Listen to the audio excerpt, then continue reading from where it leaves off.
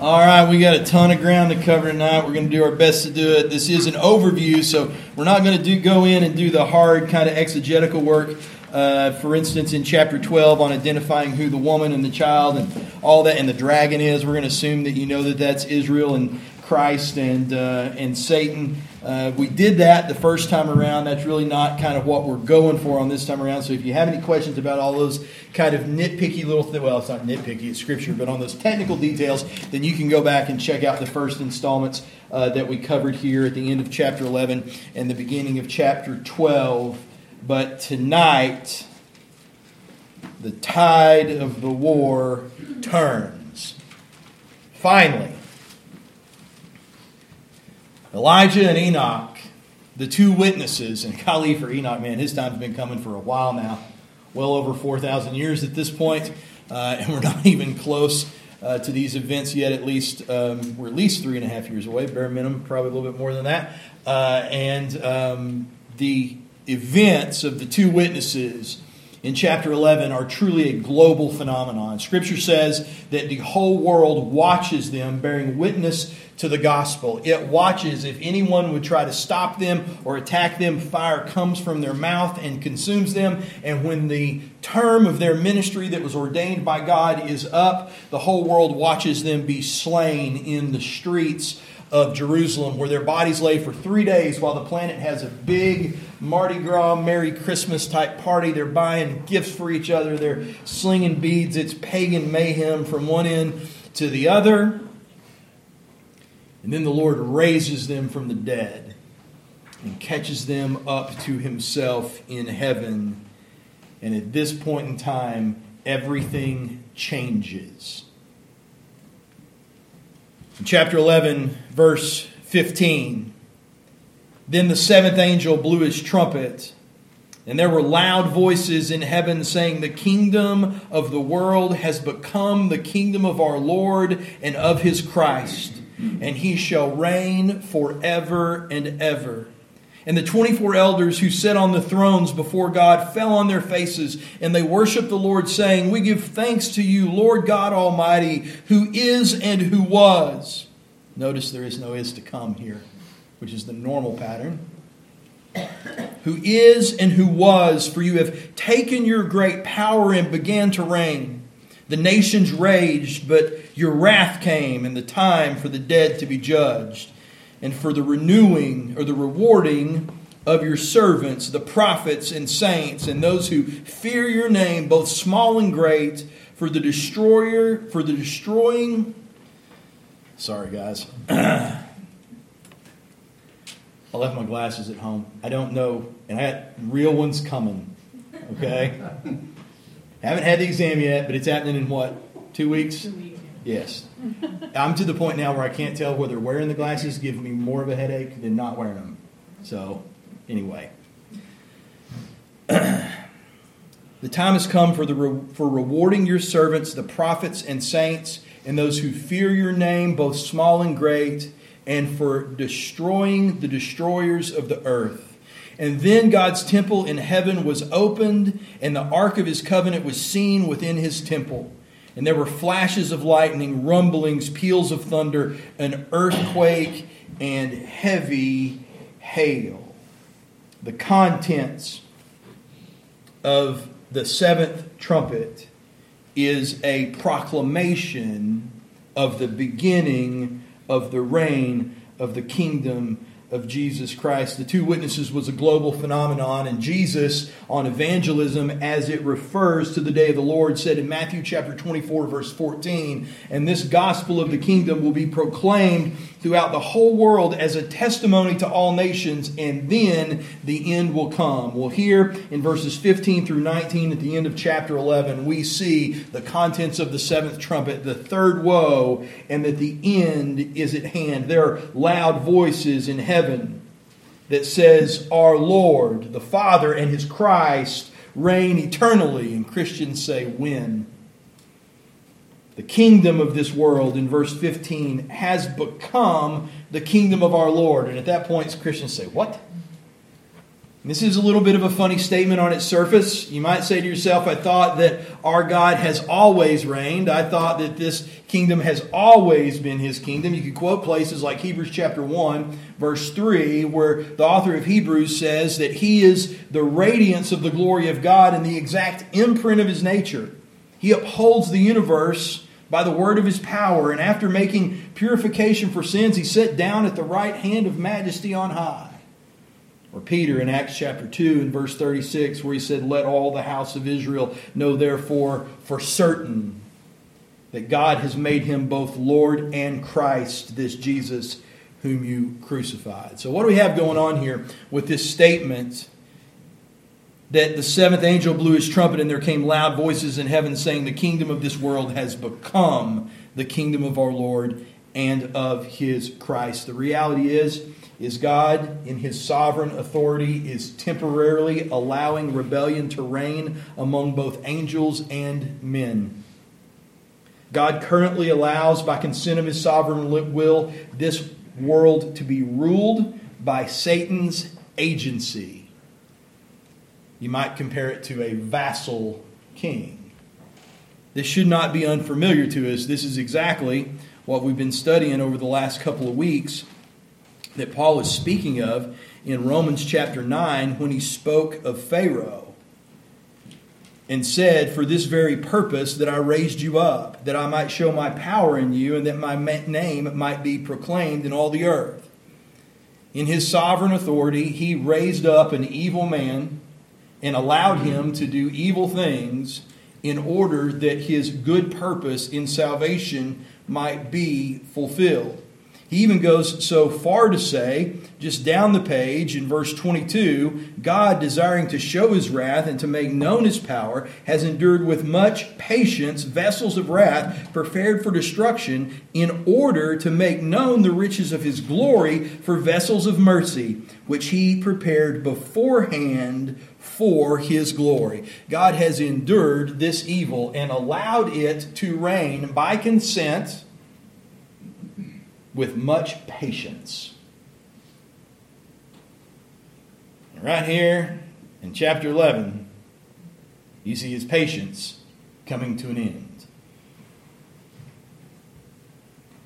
We see it all through the New Testament. Luke chapter 4, Satan took Him up, showed Him all the kingdoms of the world in a moment of time, and said to Him, to you I will give all this authority and their glory, for it has been delivered to me, and I give it to whom I will.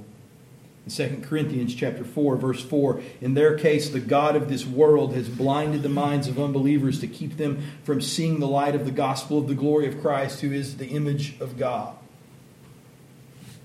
But the kingdom of this world, days are numbered, for the Lord's patience draws to an end. There's goodness in God allowing temporary rebellion. It provides for the very theater of our salvation. And people get all twisted up with the quote-unquote problem of evil. If God's good, why is there evil in the world? Friends, I don't get twisted up about the problem of evil at all. Let me tell you why. I was evil.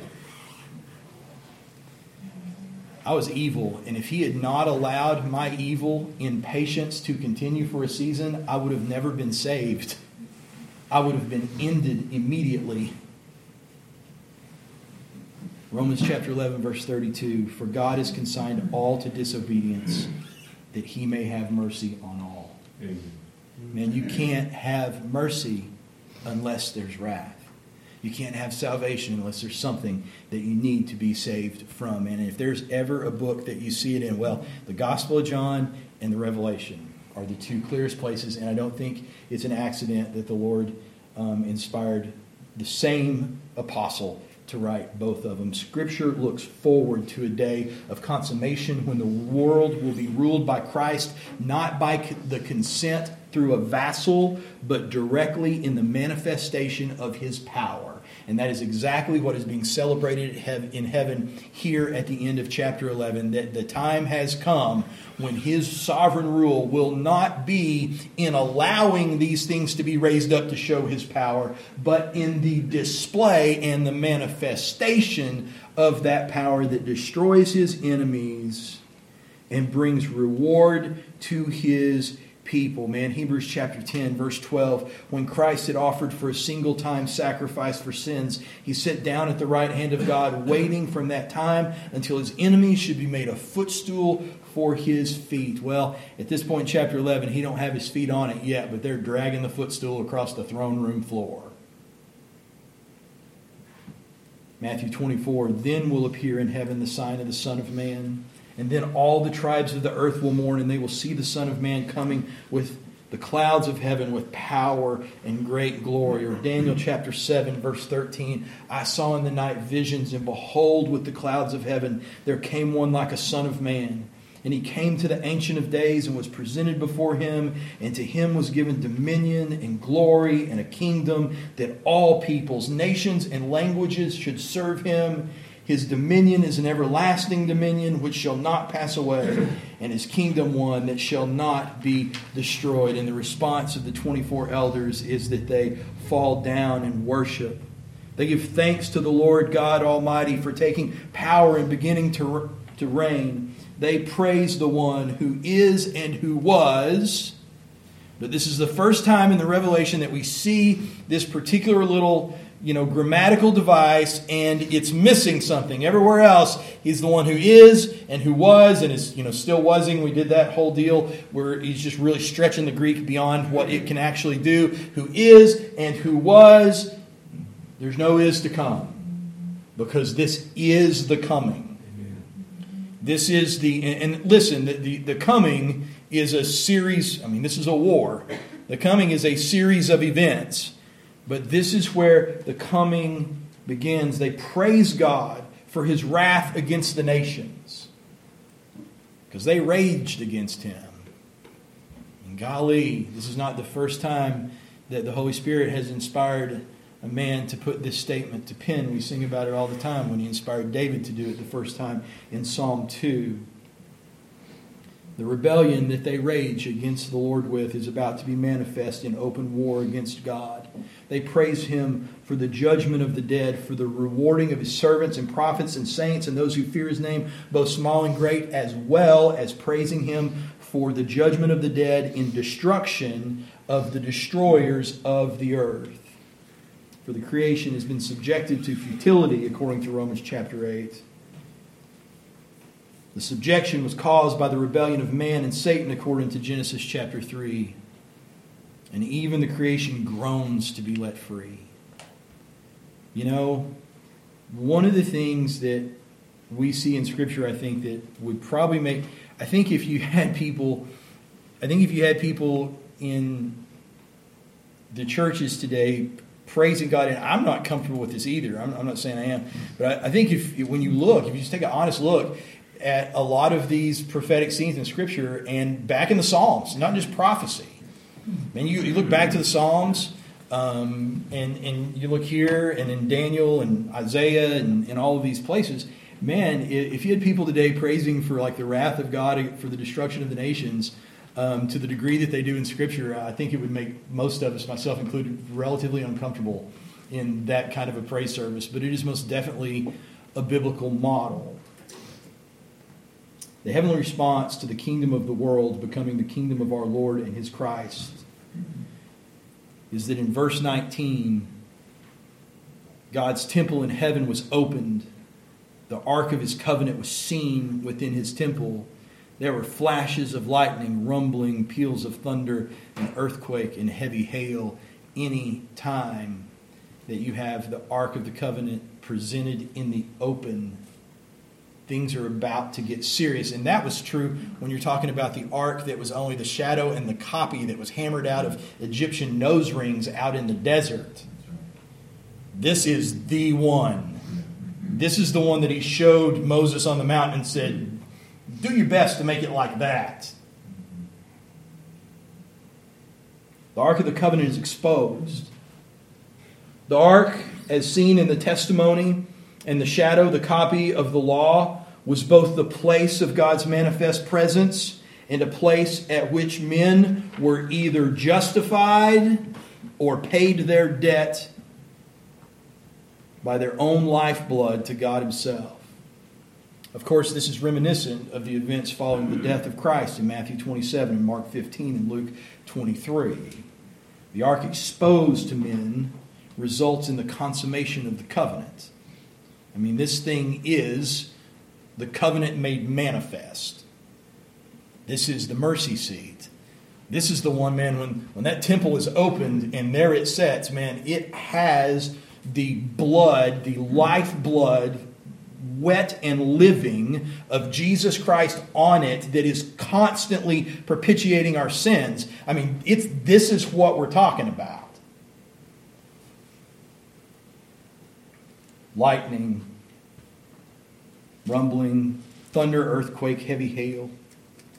All of these follow the opening of the temple, because there will be reward for those who fear his name and to whom that blood has been applied, and there will be destruction for those that don't.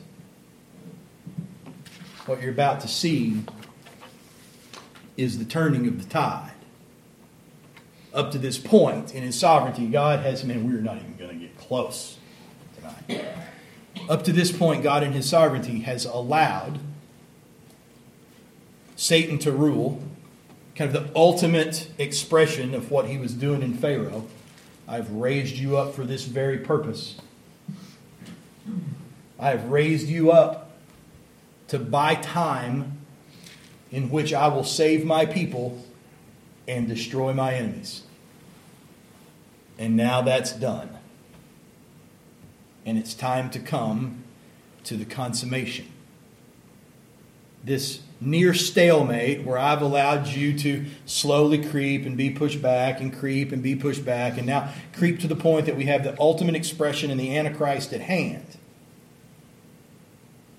This thing that has served my divine purpose, the purpose is becoming complete. And when you're being raised up as an object of wrath and you've fulfilled your purpose, then guess what happens to you when I'm done with you? Up to this point, we've seen the increasing wrath of Satan. It's going to try to increase one more time. He will not go quietly into the night, so to speak. But what you see here is a quantum change in the attitude of the king towards the enemies of the kingdom. And if you're going to get a picture of what that looks like, you've got to go all the way back to the beginning of the war. And so, in chapter 12, verse 1, there's a shift. And another parenthetical section. It's going to reach all the way back to the beginning of the war, and then bring us all the way back up to the current day of prophecy in chapter 11, the contents of the seventh trumpet and the third woe. But we're rewinding this story all the way back to the beginning. He's going to give you more basic details about the beginning. The closer he gets to where we're at in chapter 11 with the blowing of the seventh trumpet, the details are going to get finer and finer and finer.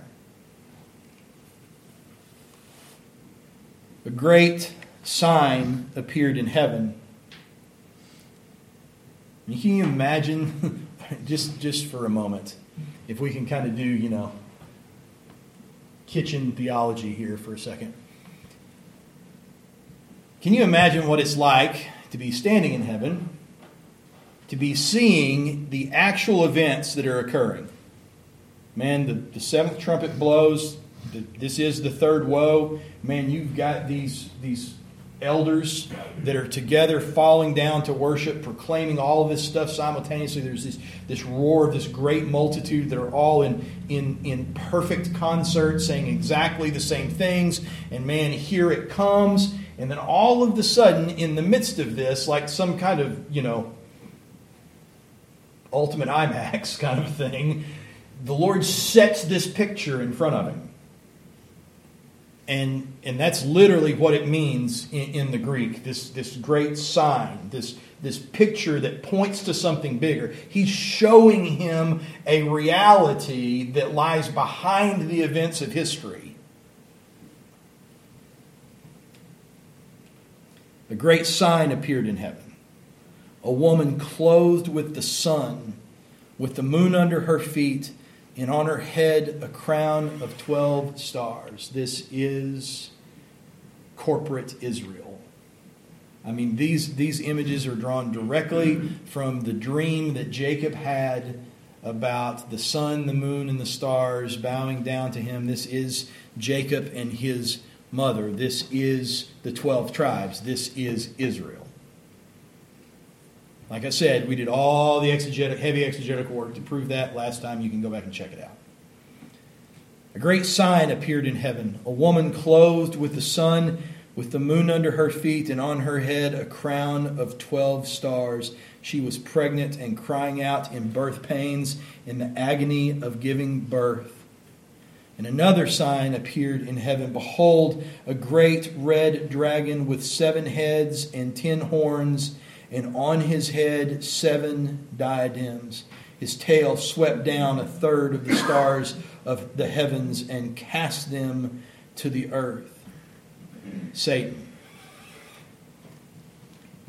the great dragon of old, that took 1/3 of the heavenly host with him in his fall. In the garden, when cursing the dragon, God said, there will be enmity between you and the woman. There will be war. Literally hatred. Like not just kind of, not the kind of way that we throw around like the term I hate this or I hate that, but hatred to the fullest extent that hatred can possibly exist on both sides. On both sides. And let me tell you something. Satan hates God as much as his being, as created by God, is able to hate God. And God hates Satan to an infinite degree that Satan can't even approach. There will be enmity between you and the woman, between you and her offspring. You will strike his heel, and you will crush his head. And so here he is displaying that enmity. And let me tell you, Satan didn't want anything to do with Jesus. It says that his tail swept down 1/3 of the stars of heaven and cast them to the earth. And the dragon stood before the woman who was about to give birth, so that when she bore the child, he might devour it. She gave birth to a male child, one who is to rule all the nations with a rod of iron. Jesus Christ, guys. Don't get me wrong, man. When God does stuff, He is accomplishing just more things than we can typically even wrap our mind around. And so we can talk about all that God accomplished by establishing national Israel, I mean, one of the big ones, you'd have to, we can talk about Rahab, we can talk about all that kind of stuff, man. The point of national Israel, the big sovereign purpose, was to bring forth the Christ according to the flesh. That's why they exist.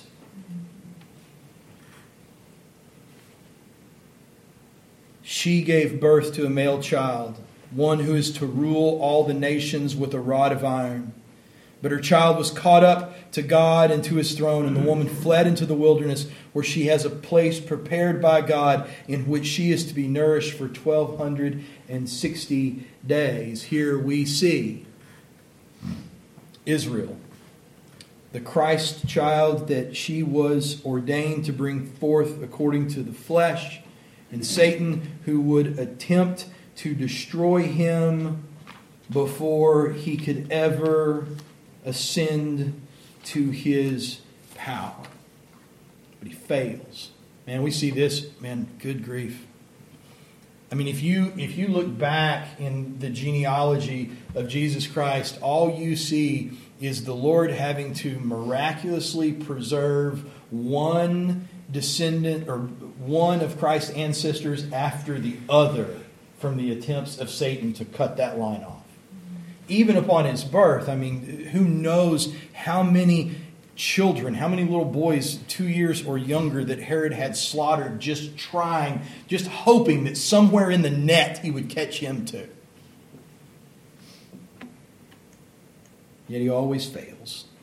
I love it in the Gospel of John. It says they were enraged and they would try to seize him, but he slipped from their grasp.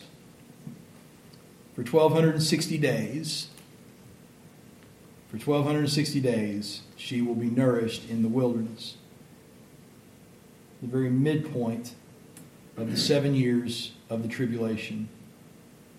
When the Antichrist will break his covenant with Israel and halt temple worship and set up the abomination of desolation spoken of in Daniel chapter 9, verse 27, and Matthew chapter 24, verse 15. Jerusalem will be devastated. The Jews will flee for their lives, according to Matthew 24:16. From the time that it begins, it'll last 1,260 days. Or, according to the Jewish calendar, 42 months, or a time, times, and half a time, 3.5 years. This is the beginning of what is spoken of in Daniel chapter 12 and verse 1 and verse 7, where it says, "At that time shall arise Michael, the great prince who has charge of your people, and there shall be a time of trouble, such as never been since there was a nation until that time. And I heard the man clothed in linen," he's an angel, "who was above the waters of the stream, and he raised his right hand and his left hand toward heaven, and he swore by him who lives forever that it would be for a time, times, and half a time, and that when the shattering of the power of the holy people comes to an end, all these things would be finished."